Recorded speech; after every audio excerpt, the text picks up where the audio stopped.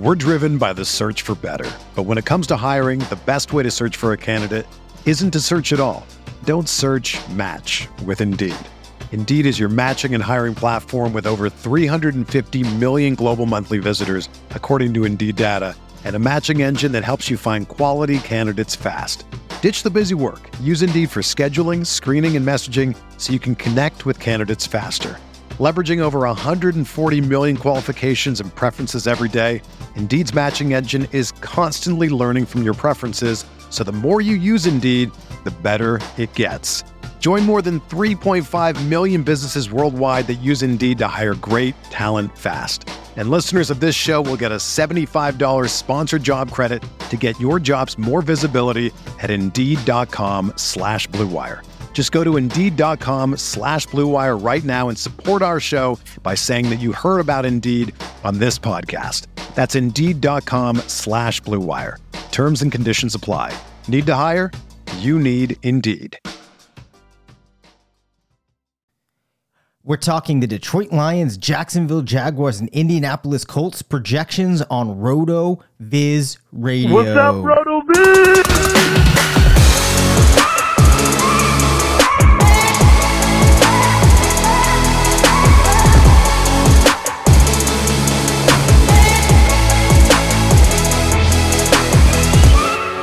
Welcome into the RotoViz Fantasy Football Podcast. I am Dave Cabin, one of the owners here at RotoViz. I am coming to you solo for this episode. Curtis had something come up tonight. He and I do, though, plan on recording a podcast Tuesday night this week, so that should be available on Wednesday morning, and then I will be back with another podcast, likely similar to this one, later on in the week. I hope that everybody is doing well, is getting ready for the incoming NFL season, and is as pumped up as I am. So we are going to talk in this episode through a couple of teams, or really three teams here, that I think there are a number of challenges in projecting. For some obvious reasons that we'll talk about. A lot of that has to do with change and it being hard to develop baseline expectations off of which you can start to roll things forward into the context of the current year. Now, if you have just started listening to the show, you're going to want to go back maybe about a month ago and find an episode called Projection Primer, where I talk about some of the pitfalls of projections, kind of how we do the process, ways that you should contextualize them, and how you should think about projections as you're preparing for a coming season. With that out of the way, here is today's FFPC Stat Attack. We are going to be talking about the Colts, and let's just take a minute to appreciate the madness that was Jonathan Taylor's 2021 campaign. The man was an RB1 in 71% of weeks. He played 17 games and failed to get 10 or more points only twice, and finished worse than an RB2 just 12% of the time.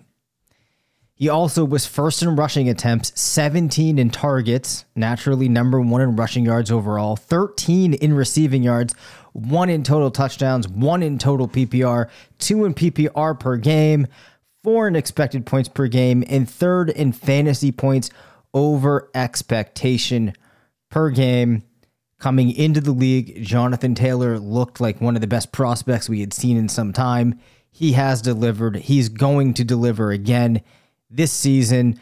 As a reminder, head over to the FFPC, myffpc.com, enter into those best ball leagues, the redraft tournaments, redraft leagues, all of the dynasty contests that they have. Of course, the RotoViz Triflex leagues, which we believe to be the perfect format for a dynasty league.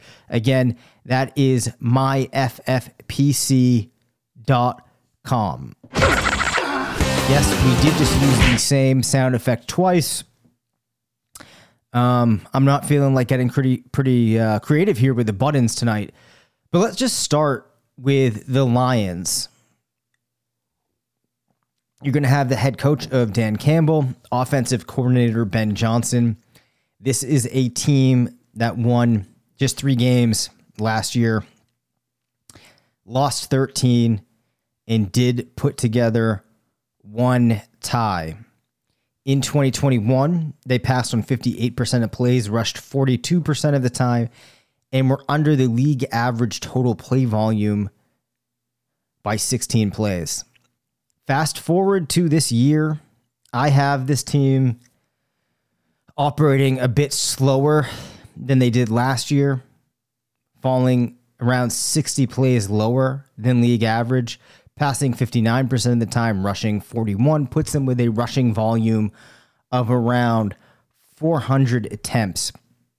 We can play with that when we talk about some of these players in the offense. I expect DeAndre Swift to be somewhere around 53% of rushes, 16% of targets. Last year, we saw Swift with a rushing share of 49% and a target share of 18%. With the way that I expect things to fall out this year, I don't see a major change to his efficiency numbers, but with a rushing volume of 212 attempts, 93 targets, 74 receptions, that gets him to around 8 total touchdowns. And if you were to get a sense of where that puts him overall, that does put him in currently in my projections as the RB8. So there are a couple of things that could swing that if you're looking for upside related to DeAndre Swift. One place would be if I am just too low on this team's volume and perhaps they get around 425 rushes and then maybe they pass something like 586 times. So what would a difference in play volume do to Swift's projection? It would move him up to RB4. So if I am entirely too low on Detroit's play volume, and even with those adjustments, I'm only moving them up 30 plays with some of the efficiency numbers for Swift in there. You could see him manage to beat that RB8 expectation and actually crack into the top 5. Now, at wide receiver, it's a little bit hard to know exactly how things are going to shake out because you have DJ Chark coming into the offense. You have Jameson Williams, who they spent a first-round draft pick on, now in that offense. TJ Hawkinson is going to be there at tight end. And I already mentioned that Swift could see around 16% of the targets. So how do you break up the rest of this pie? I had a very difficult time settling in on these numbers. And I think that what we're going to have to do to get a sense is see really what things look like when you set these players all to have a similar target share, and then maybe if what things look like if one of them were to really run away with the offense. So where I ended up was having Chark around 14%, St. Brown at 18%, and Jameson Williams down at 12%. I think one of the things we talked about before was that it's easy to have high expectations for some of these rookie wide receivers from a target share perspective, but for a variety of reasons, which are less important in the result, we tend to see it play out where these rookie wide receivers don't get as high of a target share as one might expect, even in the context of an offense that were to have targets available. So with these parameters, and these are receivers that are operating with fairly similar efficiencies, although St. Brown is expected to have a significantly higher catch rate than Williamson or Chark. To kind of give us a baseline here, with that breakdown, we have St. Brown getting into just wide receiver 39 territory, which is probably much lower than people would expect. That's only 104 targets, 6 receiving touchdowns, and 864 yards. So if we were to pivot here and say, for example, that we put him down to 14 and DJ Chark gets to 18, what might that look like for him? Well, if we make that change to Detroit's target share and we now look up Chark, we're going to see that he ends up at wide receiver 48, some of that being slightly lower touchdown rate, lower catch rate. So really, if we're hoping that a wide receiver on Detroit is able to make his way into that wide receiver 3 or territory or better, which if I take a step back from going through the projection process, I actually think that we have a decent chance that we do see one of these guys get into that range. Let's see what that would look like, though. How can we shoot Amon-Ra St. Brown up the board a little bit? Well, a catch rate of 69% is very strong. I will tell you that last year, if we looked at his efficiency numbers, we would see that he was actually at a 76% rate, which was very high. A receiving touchdown rate of 6%. My baseline projection for him this year assumes an 8% receiving touchdown rate. And that's really where we're going to be make a difference for him. Moving his yards per reception up from 12 isn't going to make a big difference. Let's see if we give him a bump up to a touchdown rate of 10%, which brings his receiving touchdowns up to 6. And then maybe say, even if we're real generous, give him 13 yards per reception. And then we move him up to a target share of 22%. Now, this feels like it would be a very good outcome for him in this season. If we were to do that, we would get St. Brown to wide receiver. It's looking like that would then put him. Okay. Sorry about that. I need to make one change here. 22. Right. I changed the wrong receiver. Sorry about that. All right, let's change St. Brown up to 22%. That's going to put him in at wide receiver 15. So I would say that the highest possible you could see him get to would be wide receiver 15. Again, in a baseline projection, he's much lower. Let's scale this back, though, and just give him 20%. Assume that one extra touchdown, and then let's see what happens. We'll put his yards per reception back to 12, which shouldn't make a huge difference. But this is a more realistic upside projection in my mind. This gets him, with those tweaks, to be the wide receiver 28. So hopefully that sheds some light on what things could look like for wide receivers in Detroit, what the upside might be for the strongest wide receiver there. And again, why it's hard to envision a huge workload for any one of these wide receivers is that you have DeAndre Swift going over 15% target share. You have the tight end 1 there, likely going over 20%. So when you have 3 wide receivers that could be vying for the rest of that work, and it's hard to differentiate between the 3 of them in identifying the one that could or should run away with the target share, that's kind of where you get kind of stacking them up all somewhere between that 12 to 18% range.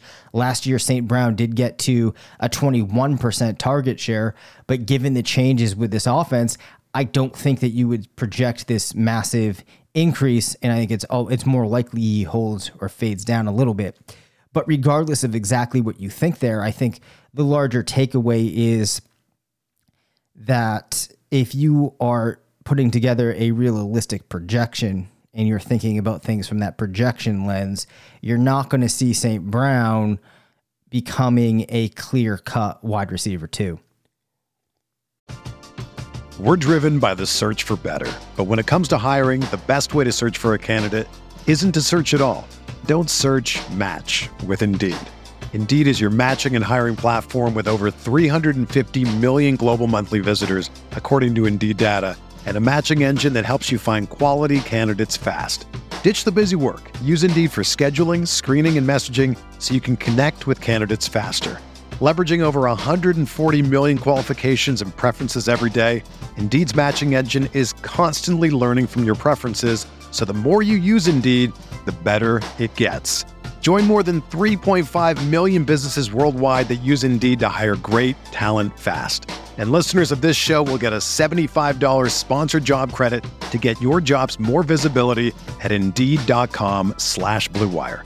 Just go to Indeed.com/Blue Wire right now and support our show by saying that you heard about Indeed on this podcast. That's Indeed.com/Blue Wire. Terms and conditions apply. Need to hire? You need Indeed. When you need mealtime inspiration, it's worth shopping Kroger, where you'll find over 30,000 mouth-watering choices that excite your inner foodie. And no matter what tasty choice you make, you'll enjoy our everyday low prices, plus extra ways to save, like digital coupons worth over $600 each week. You can also save up to $1 off per gallon at the pump with fuel points. More savings and more inspiring flavors make shopping Kroger worth it every time. Kroger, fresh for everyone. Fuel restrictions apply. So let's now turn our attention to Jacksonville. Now, Jacksonville, for obvious reasons, is a very difficult team to project.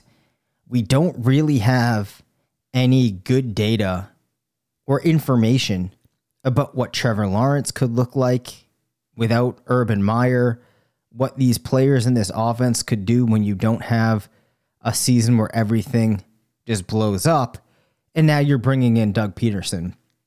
So you have to make a lot of assumptions as you head into your projection for the Jaguars this year. Obviously, you can look at some of the things that Doug Peterson had done in the past. You can try to glean into some of the things that the offense did last year in Jacksonville, but it's very hard. So last year, the team did run 988 plays, which was 42 less than the league average. Over the last 4 seasons, they've been below league average every single time. They ran 595 passing plays, 392 rushes. That was a 60-40 split. Now, Doug Peterson's last year in Philadelphia as a head coach, he also had a 60-40 split. He had a 60-40 split the year before that, and generally was running around 100 plays. So if those teams in Philly, which were likely more competitive, were getting to around 1,000 plays in a 16-game season, I think it's fair to have a projection that's not going to put this team over league average. But out of curiosity for this process, let's say that they do get to league average and they have that split with 40% rushing, 59% passing. That would get this team to around 615 passing attempts, 426 rushing attempts. And I want to focus in on the wide receivers here. I am of the opinion that we see Christian Kirk be the most targeted wide receiver, seeing around 20% of the offense. I think Laviska Shenault and Zay Jones both settle in around 10 to 11%, which puts Marvin Jones around 16%. And this projection assumes that we see Travis Etienne get around 11%. Now, last year, Marvin Jones saw 20% of the offense. So that 16% number, if it feels high, I think is reasonable given what we saw last year. Of course, Evan Engram is arriving, but I do not see him being a tight end with how we've seen his career progress the last couple of years that really commands a high percentage of looks. So with an assumption where we have Christian Kirk, 12.8 yards per reception, 66% catch rate, receiving touchdown percentage of 7, we end up with Kirk actually coming in with a pretty solid projection of wide receiver 30. Now, you might argue with that being solid or not, but let's go play with some of these inputs. I think that we can leave the team level inputs the same. Let's see what could happen, though, if Kirk got to 22% and managed to get to an 8% receiving touchdown rate. I think that you're not going to see any drastic change up, likely, in those yards per reception numbers, so we'll let those hold. With those tweaks, you could see Kirk getting to wide receiver 20. And in what scenarios does that happen? Well, I think it could happen, honestly, in a fairly easy way, which is if Doug Peterson turns out to be a better than average NFL head coach, which I think some people would say that he is, alongside Trevor Lawrence being a slightly better than average NFL passer, which is definitely still in play. So, of course, things could go the other way where we see Christian Kirk losing target share. Let's say he were to get a 16% target share, and then we regress that receiving touchdown rate to around 6%. What happens then? I think in that scenario, you see Kirk finishing as the wide receiver 44. So range of outcomes for Kirk this year in Jacksonville looks like a most likely outcome probably is a wide receiver 3, could become wide receiver 2. Downside is a wide receiver 4. With the way things currently hold, it looks like Laviska Shenault, Zay Jones do not factor into things unless the unforeseen happens. And one of them is to rise up that depth chart and that target share ranking for the team there. Now, ETN, I slate him in with a 55% rushing share and an 11% receiving share. So I think he's the other interesting player to look at. That baseline projection for him there gets him to be the RB11, which is a pretty strong projection. And that assumes 4.1 yards per carry, a 3% rushing touchdown rate, and pretty standard numbers as a receiver. And let's say that he gets to a 45% target share and an 45% rushing share, 8% target share. How does that swing things for him? Well, that would move him back to being the RB 27. So his projection is a little fragile in that sense that, if you scale back to kind of the bottom of what seems reasonable, that's a pretty big shift. The highest I could see him getting for rushing share is around 60%. So if we gave him a 60% rushing share and said he gets something like a 12% target share, that's going to move his numbers up into a level where we see him getting a total of around 10 to 11 touchdowns, going over 1,000 yards as a rusher, and then moving into an RB7 type of territory. So I think if you're thinking about ETN, and as we head into the season, what looks like a reasonable range of outcomes, and obviously we could look at the range of outcomes tool for a lot of other players. For ETN, that's not going to be an option.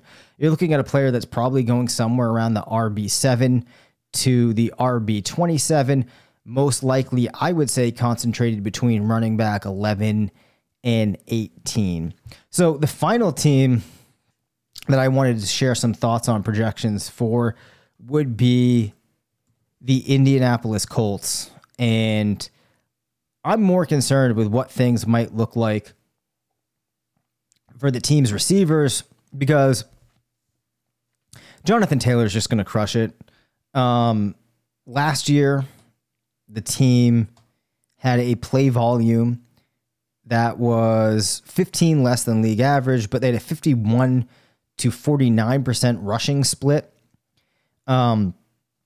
this year. I think that you're going to see something similar. I think that they might be able to be a little bit stronger in terms of overall play volume than they were last year.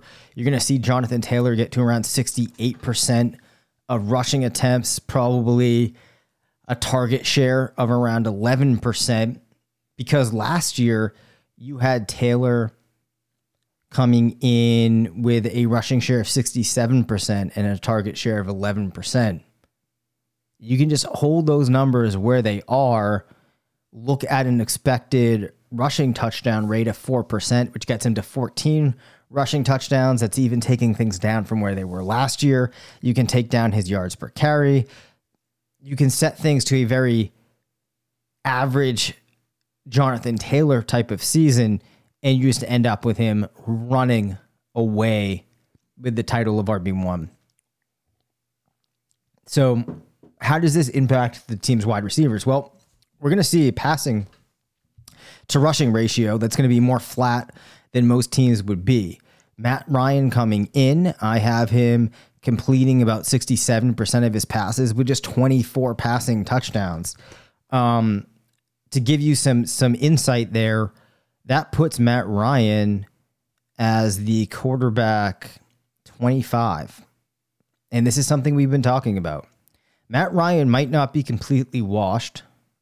Hey, he could still be an average version of Matt Ryan.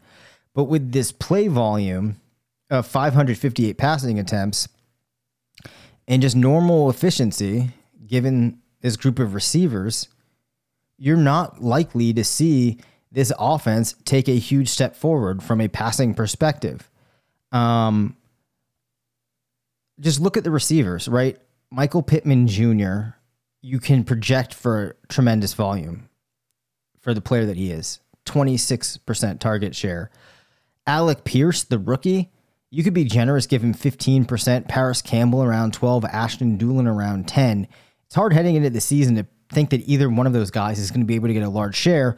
And then Alec Pierce, as we talked about with rookies, probably not going to get beyond that 15% piece. So you are left then with Michael Pittman really as the attractive option. I think that people view Pittman as the attractive option for that very reason. That you could give him a 66% catch rate.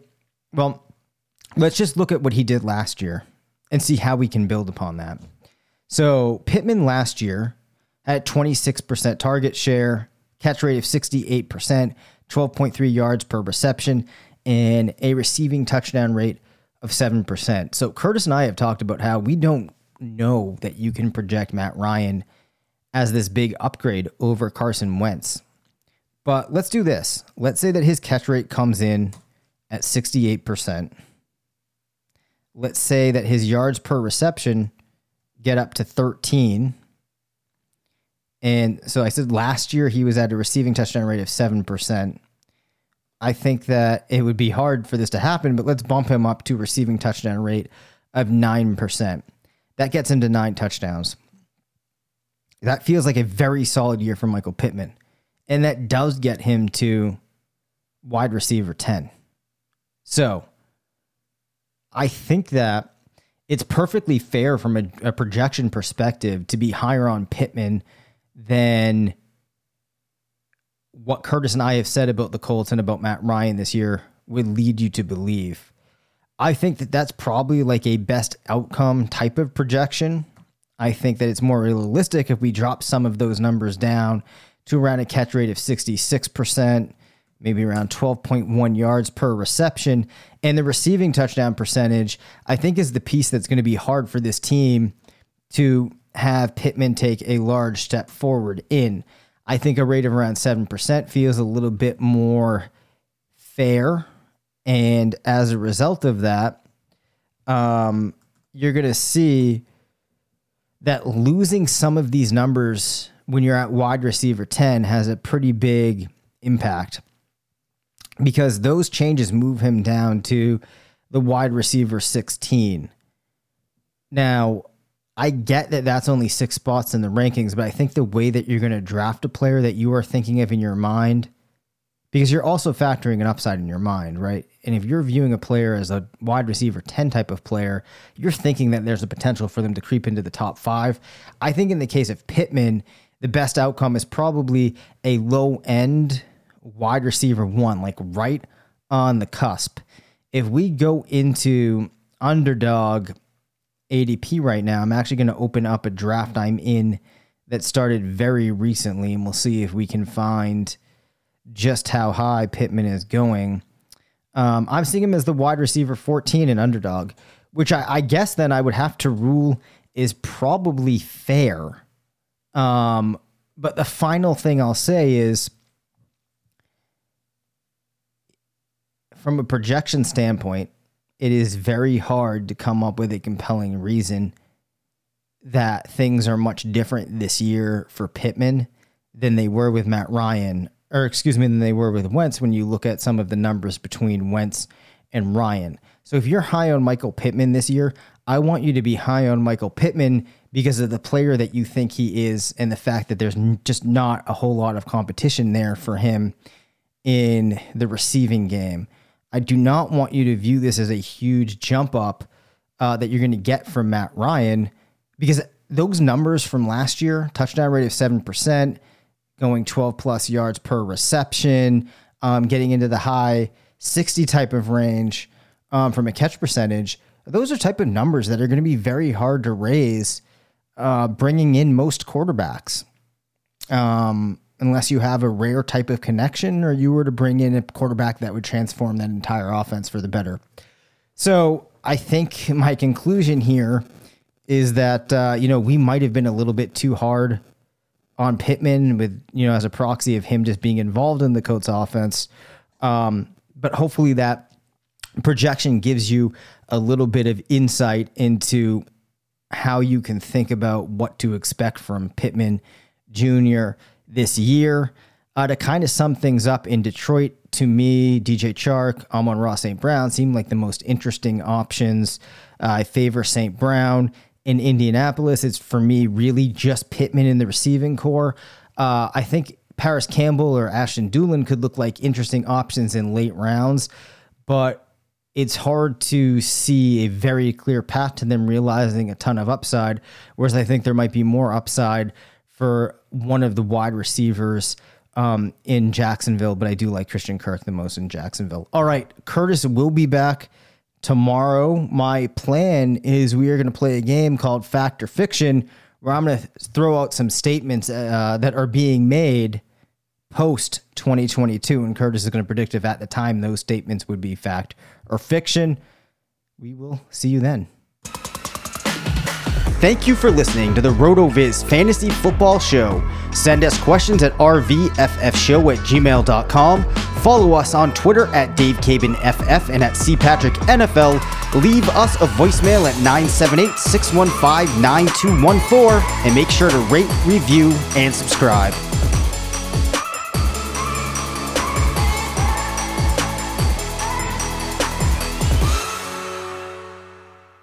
Everyone is talking about magnesium. It's all you hear about. But why? What do we know about magnesium? Well, magnesium is the number one mineral that 75% of Americans are deficient in.